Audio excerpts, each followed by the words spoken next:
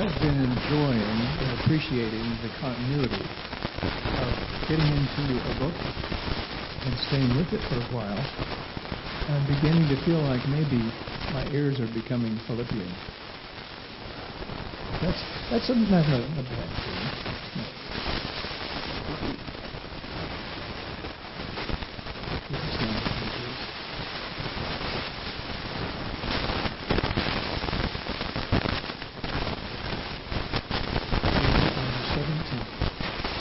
Join with others in following my example, brothers, and take note of those who live according to the pattern we gave you.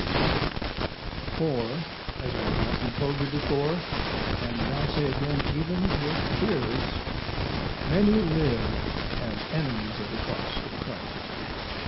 Their destiny is destruction. Their God is their stomach, and their glory is in their chest.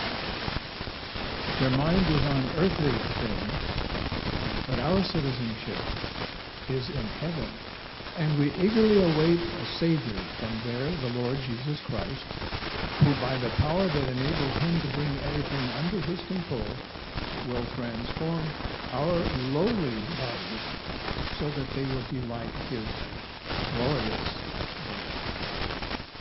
The word of the Lord. Thank you. Thank you, dear. Well, I was going to introduce my brother to you, but somebody already did that.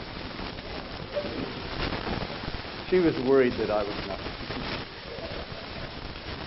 But I did forget an announcement that Pamela Dudley asked me to make, so I want to share that. We still need people to help in the baby nursery and toddler area. So if you have a real heart for little people, this would be a great place for you to get involved. And if you are interested in that, you can let Pamela know that. Young children, a sister and a brother from a patriotic family were playing church together. They recited at the end of the mock church, the boy in the family cited at the end of the mock church service, "In the name of the Father, Son, and the Holy Spirit," and the girl continued in a strong voice, "and the republic for which it stands."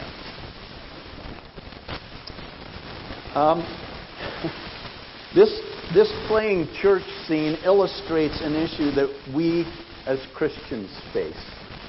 We are dual citizens.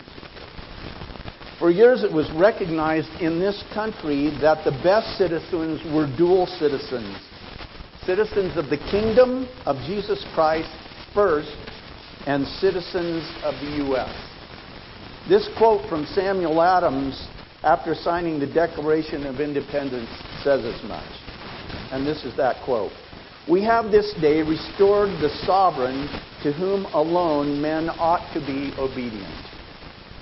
He reigns in heaven, and with a propitious eye beholds his subjects, assuming that freedom of thought and dignity of self-direction which he bestowed on them. From the rising of the setting sun may his kingdom come." Can you imagine one of our leaders saying that today? As Christians, we're caught between two worlds and two realms of existence. We're citizens of two kingdoms.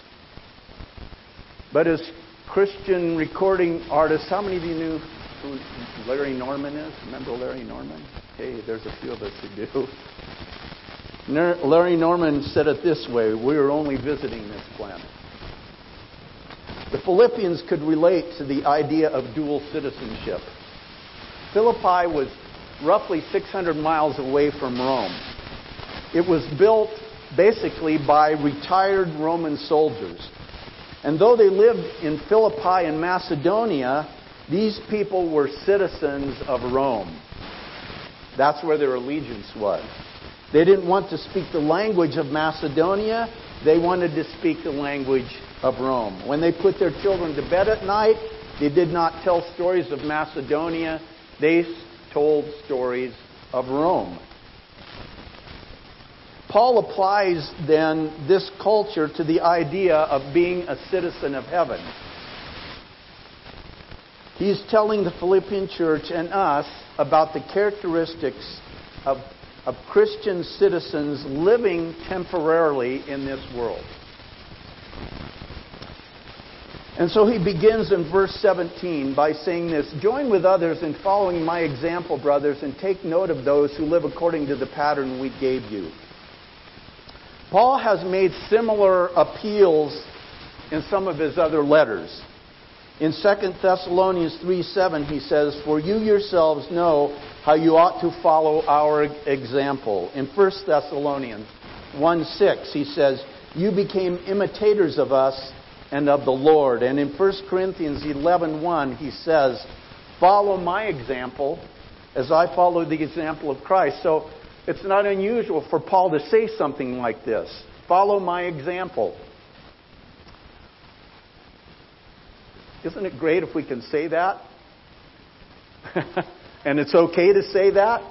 We're setting the kind of example that others can follow. You know, from what I know about 12-step programs, anyone who is in recovery is supposed to have a sponsor, correct? A sponsor serves as a motivator, an encourager, and a source of accountability. And mentoring is then an important part of discipleship as well. We need mature Christians to help us on our journey. I don't know about you, but in my life as a Christian, I've had people that I've looked up to and have mentored me along the way, and we need that. And Paul here is not being some kind of braggart when he says, "Hey, look at me, follow my example." Look at what he's already said back in verse 12 of this same chapter, chapter 3. "Not that I have already obtained all this or have already been made perfect, but I press on to take hold of that for which Christ Jesus took hold of me." So he's not saying by following my example, well, do that because I've got it all together and I finally arrived. That's not what he's saying. What he is saying is he has attained a level of maturity, he has gained understanding, and he lives his life in such a way that he can be looked to as a godly example worthy of imitating. Make sense? Okay? Basically what he's saying is, I'm farther along the way than you are, and you can look to me as a godly example. Let's learn from the elephants, shall we, for just a moment? There's an interesting story about African elephants. Maybe elements too, I don't know. In an attempt to thin out this one herd, the authorities killed off a number of the older males and moved a group of females and young bulls to another area. It was not too long after the move that white rhinos in the area were being killed, not by poachers, but by the young bulls who were trying to prove their elephanthood. I guess that's what elephants do. One elephant even organized a gang that began attacking tourist buses. To solve the problem, the authorities shot some of the troublemakers, but then they came up with a better solution. They released a few older males from another area into the troubled neighborhood. The older males immediately began to bring the young bulls into line. It would appear that the young elephants did not know how to act in their day-to-day living without the example of older elephants to teach them. In this case, older bull elephants. Learning by example, then, is not restricted to just the animal kingdom. Just as elephants needed an example to follow so that they knew how to behave in day-to-day living, so also we need examples to follow in our day-to-day Christian living. And to the Philippians, Paul is saying, I and those like me are examples that you can follow. And then he goes into this bit of a conversation about examples to avoid. He says, those who live as citizens of this earth are enemies of Jesus. In fact, he says this with tears. Paul weeps over worldly-minded people who profess to be Christians. He isn't talking about non-believers, but people in the church. I mean, the Philippians understood that, the secular world out there, we can't go there. They understood that. The danger came from those within the church who claimed to be Christians but didn't live that way. Nothing more dangerous than a professing Christian who is worldly in his thoughts and actions. Generally, anyone can be said to be an enemy of the cross who leads people away from Christ either by their words or deeds, even if it's unintentionally. And it was those people that Paul was talking about in this passage. The New Beacon Bible Commentary says this, but why were they enemies of the cross? Most likely, these many did not openly challenge the message of the cross, nor would they have considered themselves to be its enemies.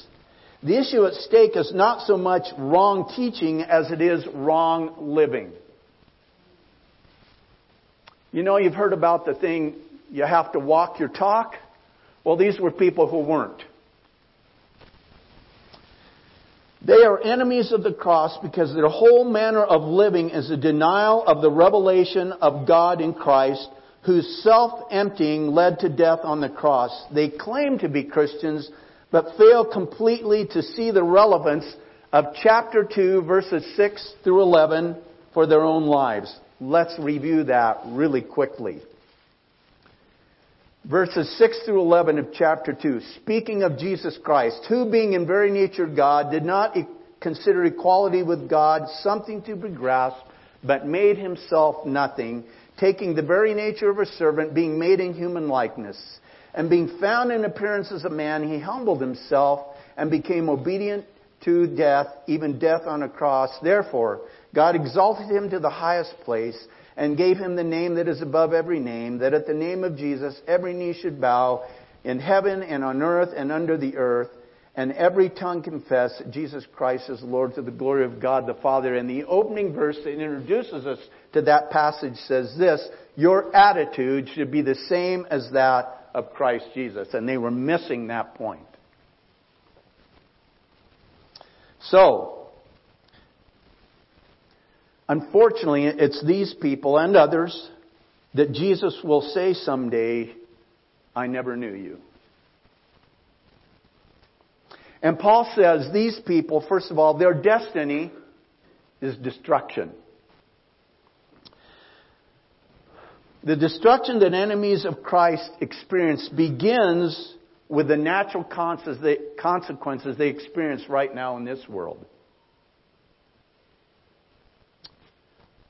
They reap the consequences of their sin and the kind of lives they live. And we've seen how destructive behaviors do that in people's lives. Have we not? You don't have to look far to see that. And then their destruction is concluded and complete in being kept out of heaven for eternity. And the Bible talks about hell, a place of destruction. Or eventually it says Satan and his demons and hell and all of those with him will be thrown into what's called the lake of fire. Eternal destruction. I don't know if you remember the actor Dick York. He used to co-star with Elizabeth Montgomery on this old TV series Bewitched. He never became a big Hollywood star, but he was a good, solid, supporting actor. He made a decent living at it. About 3 years before his death, a news article was published with a picture of York, only 60 years old at that time, but looking much older. He was attached to an oxygen tank. He was suffering from emphysema. He had injured his back, which left him in constant pain. He was virtually bedridden. The article told of his decline into poverty. He had wasted all his money. He was living in a borrowed home and on welfare. In the article, he was quoted as saying, blame it on heavy smoking, blame it on overindulgence with drugs, blame it on bad luck, blame it on whatever you choose, but I'm the one who lost. And that story is repeated over and over and over again, or something similar to that in our culture. It's the consequences of sin that we begin to live with in this life. So not only are we dying physically, but we can also be dying spiritually. It's that slow progression of ignoring the voice of the Holy Spirit. of refusing to heed conviction and choosing to do what I want to do, rather than being obedient to God. You know who I think of when I think of this kind of downward progression is Solomon. Think about the story of Solomon, how well he started and how poorly he finished. And it was a series of compromises over his life. Just choosing not to listen to God anymore and begin to do what he wanted to do. And someone, he could have been, like his father David, one of the greatest kings of Israel. But because of the choices he made, that slow progression in the wrong direction, he ended badly. What happens then is, even in Christian lives, as we refuse to heed the conviction and the voice of the Holy Spirit in our lives, our standards become lowered. We become insensitive to the sin that's prevalent in our culture. We get used to the smell of garbage. I did a thing on that for teens one time. We just become so exposed to the things that we should be disturbed about that we're not disturbed about those things anymore. We're no longer shocked by the vulgarity that assaults us on TV screens. We're not repulsed by the immorality constantly being paraded before us. In fact, we can begin to give our tacit approval to such things. Much of our nation is dying spiritually, drawing further and further away from God. In almost no public arena is God given a hearing anymore. Kind of takes us back to what Samuel Adams said, doesn't it? Samuel Adams. John Adams.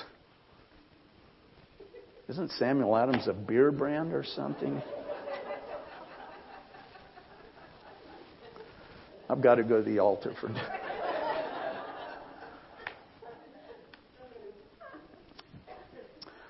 Not only are we dying physically, but many are dying spiritually as well. And without Christ, they will die eternally. For the Apostle Paul reminds us in Romans 6:23, the wages of sin is death. Those who live for this world, their God is self-gratification. Romans 16:18, Paul, speaking of people like this, says, "For such people are not serving our Lord Christ, but their own appetites. By smooth talk and flattery, they deceive the minds of naive people." Interesting that in the passage here, he talks about, and their God is their stomach. And so sometimes we think, that's what we're talking about is the literal stomach, and it can apply to that. We do have a problem in our country with unhealthy diets and overeating. You read that in stuff on health all the time. But here I think Paul was describing of people who live for themselves and live to feed their own uncontrollable appetites for sin. Those who are focused on the things of earth worship their appetites as if they were their gods. In every civilization, in every time and place, there have been these kinds of individuals who deny themselves nothing that they desire, and those things become their God. There was an ad on TV years ago, and it was a beer ad, but the tagline was this: "You only go around once in life, so you've got to grab for all the gusto you can." That typifies the attitude of self-gratification. This life is all there is, so I'm going to go for all the thrills, all the money, all the pleasure I can, all the highs I can. I'm going to collect all the stuff I can. And you don't have to look far to see people who live that way, do you? And so they live to feed their appetites. Their gods are their appetites. And then Paul goes on to say, and their glory is in their shame. Their pride, what they take pride in, is disgraceful. These kinds of individuals boast about the very things that should make them ashamed. They're actually proud of their sins. Now, they might be the ruthless business person who boasts about their dishonest gains. They might be the adulterer who boasts about their ability to manage their secret encounters. But you know what? Sexual sin is a dominant part of this picture in the world we live in. We're talking about everything from the free love of the 60s to the present emphasis in our culture on same-sex marriage and the ever-changing definitions of what gender is and the behaviors that go along with that. And Paul speaks of these things in Romans chapter 1, verses 24 through 28. Therefore God gave them over to the sinful desires of their hearts, to sexual impurity, for degrading their bodies with one another.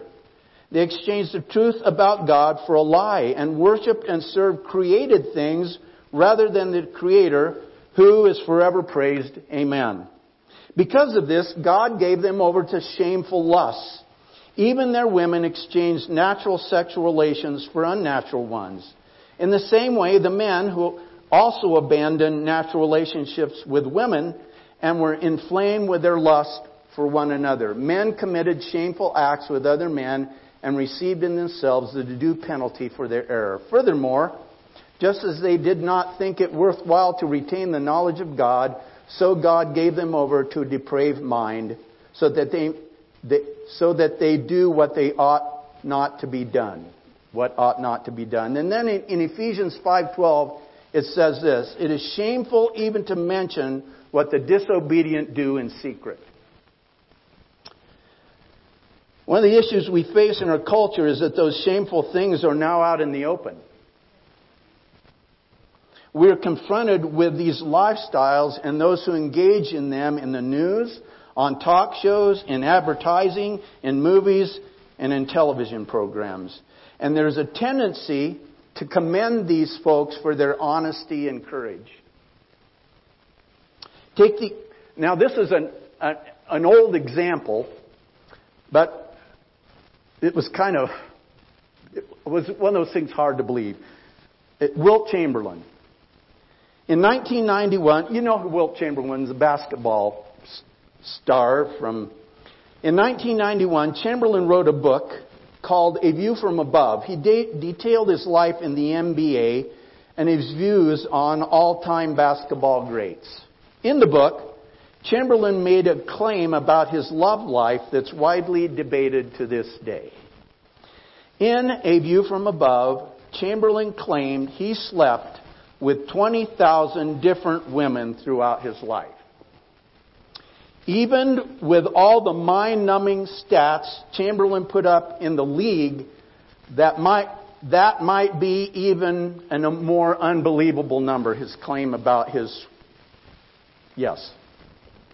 And he says, I was just doing what was natural, chasing good-looking ladies, whoever they were, wherever they were.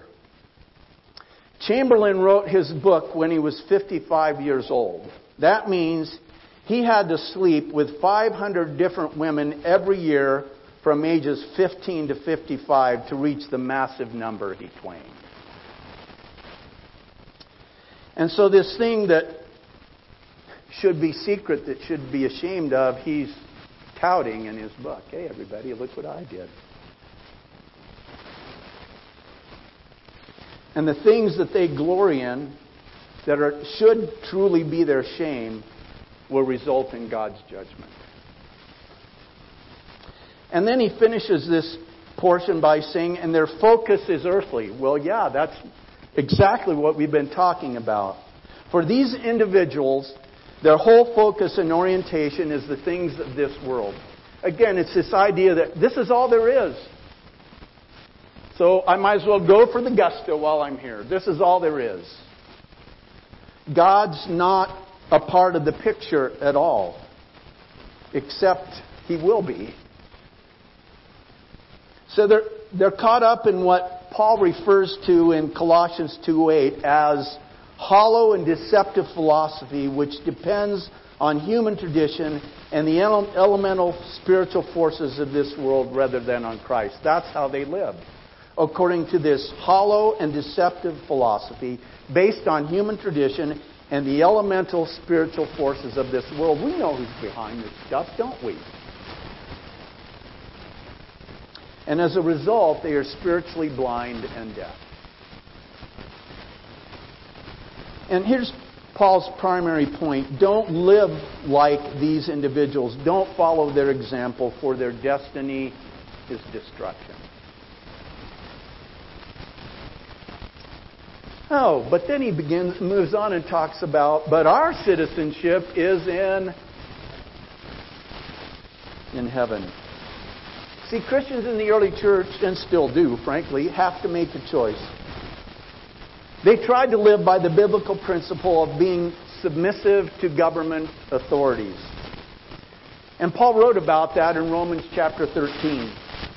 But when the leaders told them, as an example, told them to preach and teach no more in the name of Jesus, they said in Acts 5:29, we must obey God rather than men. Their ultimate allegiance was to God. In the Roman world, citizenship defined both a person's ethical behavior and one's true allegiance. The Greek word translated as citizenship is the word from which we get the English word politics. Ugh. This has to do with one's behavior as a citizen of a nation. Paul is pointing out the characteristics of the Christian whose citizenship is in heaven. And although, and I made references to this earlier, although the Philippians lived in Macedonia, their real homeland was not Rome, although for many of the citizens there, that was where their allegiance was. But their home, the Philippian believers, was in heaven. See, the majority of Philippians held Roman citizenship. And because they had this citizenship, they enjoyed special privileges. And they were proud of that. They were proud of being Roman citizens. So Paul is making no mistake in writing these words with this message of Roman citizenship in Philippi. They understood this concept. We live in Macedonia, but our citizenship is in Rome. They understood that. Just as Philippi was a colony of Rome on foreign soil, so the church is a colony of heaven on earth. It doesn't feel like it sometimes. Oh, I hope it does feel like that. Does it feel like that? Just as Philippi was a colony of Rome on foreign soil, so the church is a colony of heaven on earth. We live in a nation which has previously declared itself to be under God. And we've been blessed with many freedoms and privileges over the year as a result. But unfortunately, things are changing. And when one's nation, whatever nation that might be, commands us to disobey what God has clearly said in His Word, then we, as Christians, must disobey that nation and obey God. That's our first allegiance. Amen? And it's a difficult choice, no doubt about it. But our highest allegiance must be to Jesus Christ, because our ultimate citizenship is in heaven. 1 John chapter 2, verses 15 through 17. John writes to us, "Do not love the world or the things of the world. If anyone loves the world, the love of the Father is not in him. For all that is in the world, the desires of the flesh and the desires of the eyes and the pride of life is not from the Father, but is from the world.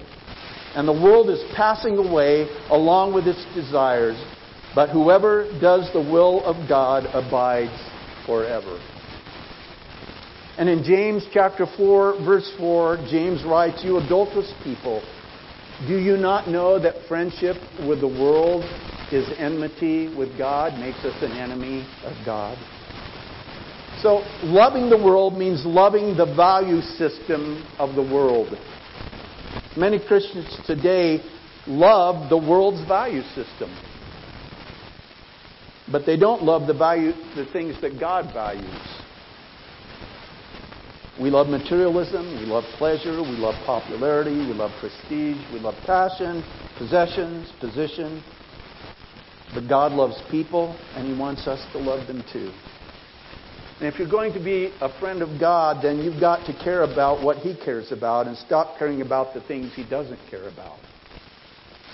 God doesn't care about your image. He's not interested in your popularity or your net worth. He might be interested in what you do with your net worth, but see, He's interested in our character. Not how you look, but rather who you are.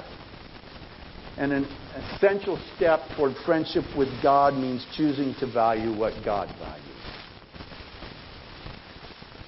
And you think about that. You think about the Ten Commandments of what they say, and things like honesty, integrity, and walking in holiness, obedience to the Scripture. And having heavenly values does not mean that believers are to totally neglect the affairs of earth with a constant contemplation on eternity. We live here. We have to deal with the stuff of life, don't we? It just means that believers are not to be concerned only with the things of the temporal. When heavenly values dominate our minds, they will produce godly behavior and make us more like the Christ that we love. And Paul then he ends this session or this passage with a focus on a couple of things. He said, "But our citizenship is in heaven, and we eagerly await a Savior from there, the Lord Jesus Christ." So as citizens of heaven, their hope and our hope is the second coming. Jesus is coming back. Some people are going to be really surprised.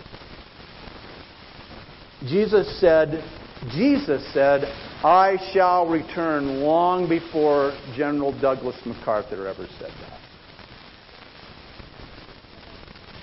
As the apostles stood looking into the sky after the ascension of Jesus, the angel said, this is from Acts chapter 1, verse 11, "This same Jesus who has been taken away from you into heaven will come back in the same way you have seen Him go into heaven." In John 14, Jesus comforted His apostles with the idea of going to prepare a place for them in God's heavenly kingdom, His mansions.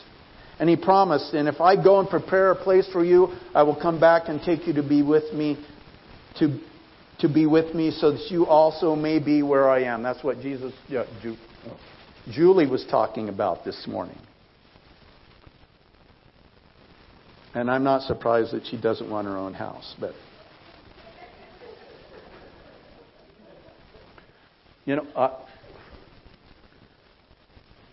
both my brothers and I are the kind of guys that when we're retired, we want to move to a place where we don't have any neighbors close.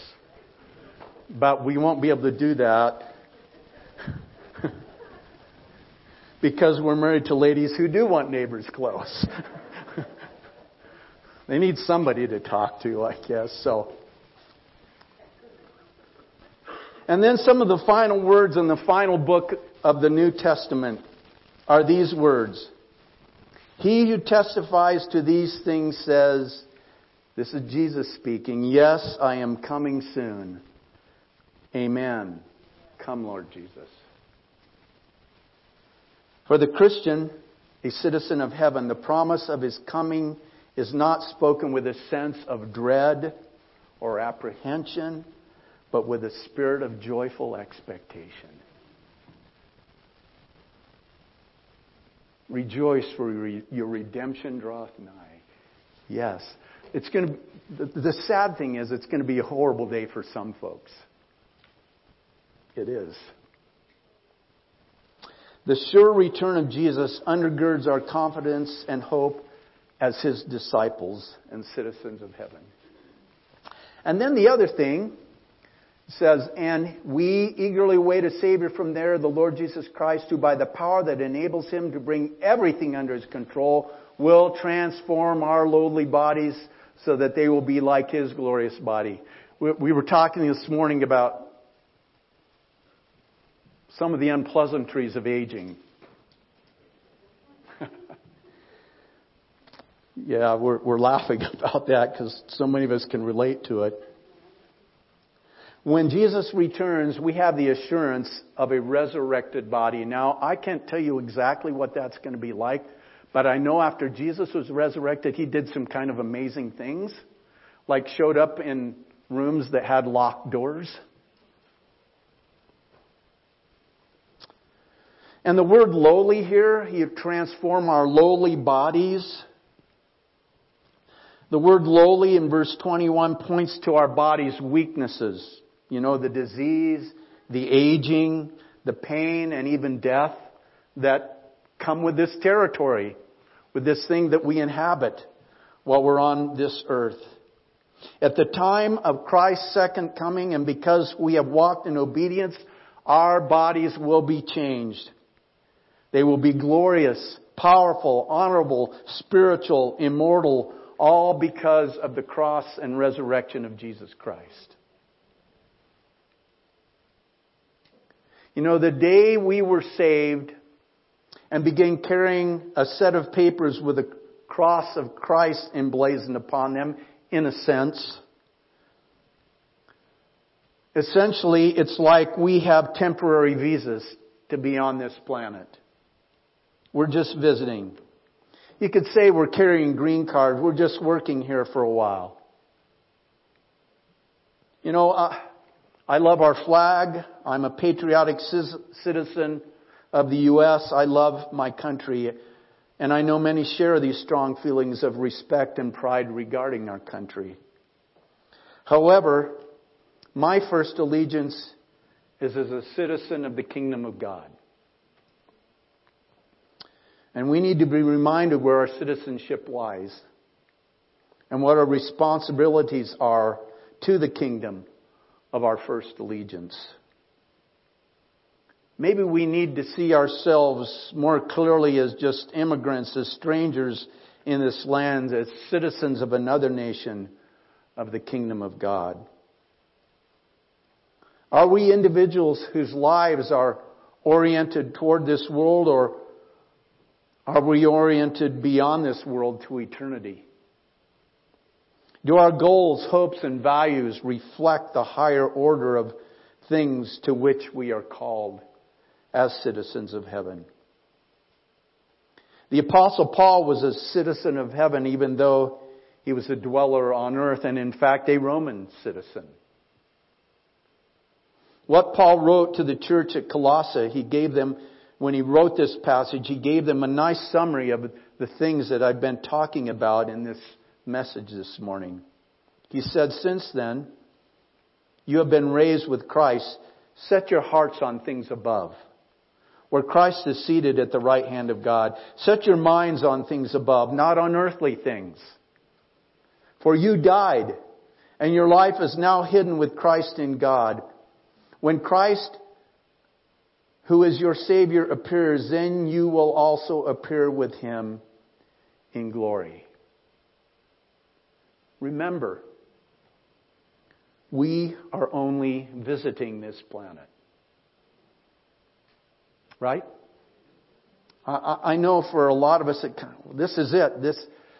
For a lot of people, this is it. This is our forever right here. But folks, that's not true.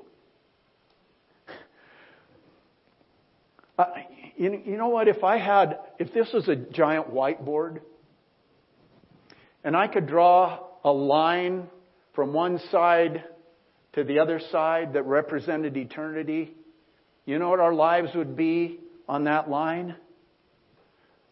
A pinprick. That's it.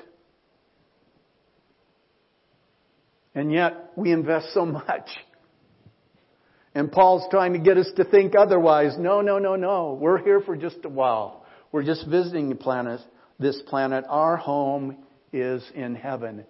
And we need to live that way. Amen.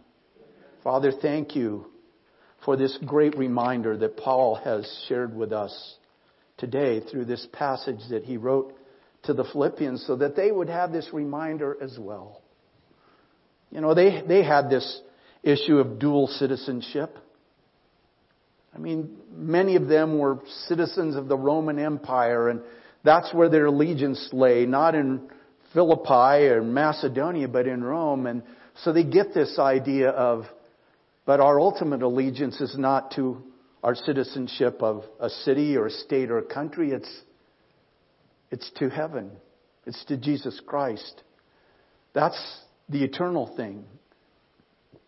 Our citizenship as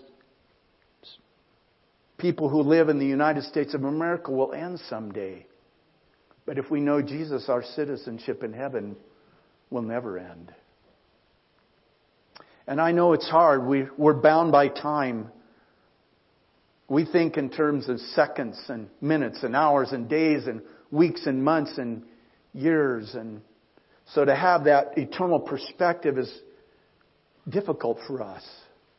And yet, Lord God, we need to remember that really our time on this planet is almost nothing compared to eternity and where we will spend eternity. And that places on us then an urgency to live as citizens of heaven and then to call others who don't know, who haven't heard, who are living as citizens of this earth, call them to the saving grace and power of Jesus Christ so that they too can be citizens of heaven eternally, because we do not want anyone to face eternal destruction. And Lord God, that has everything to do with your values and who you love and your desires and purposes and hopes for us as people. You did not make hell for us. You made hell for Satan and his demons. Your desire is that we would all be in heaven, but we have a choice to make. You do not send anyone to hell. It's a choice we make. And Father, we can choose to be citizens of the earth. That can be our entire goal. That's how we can live. Or we can choose to be citizens of heaven and live accordingly.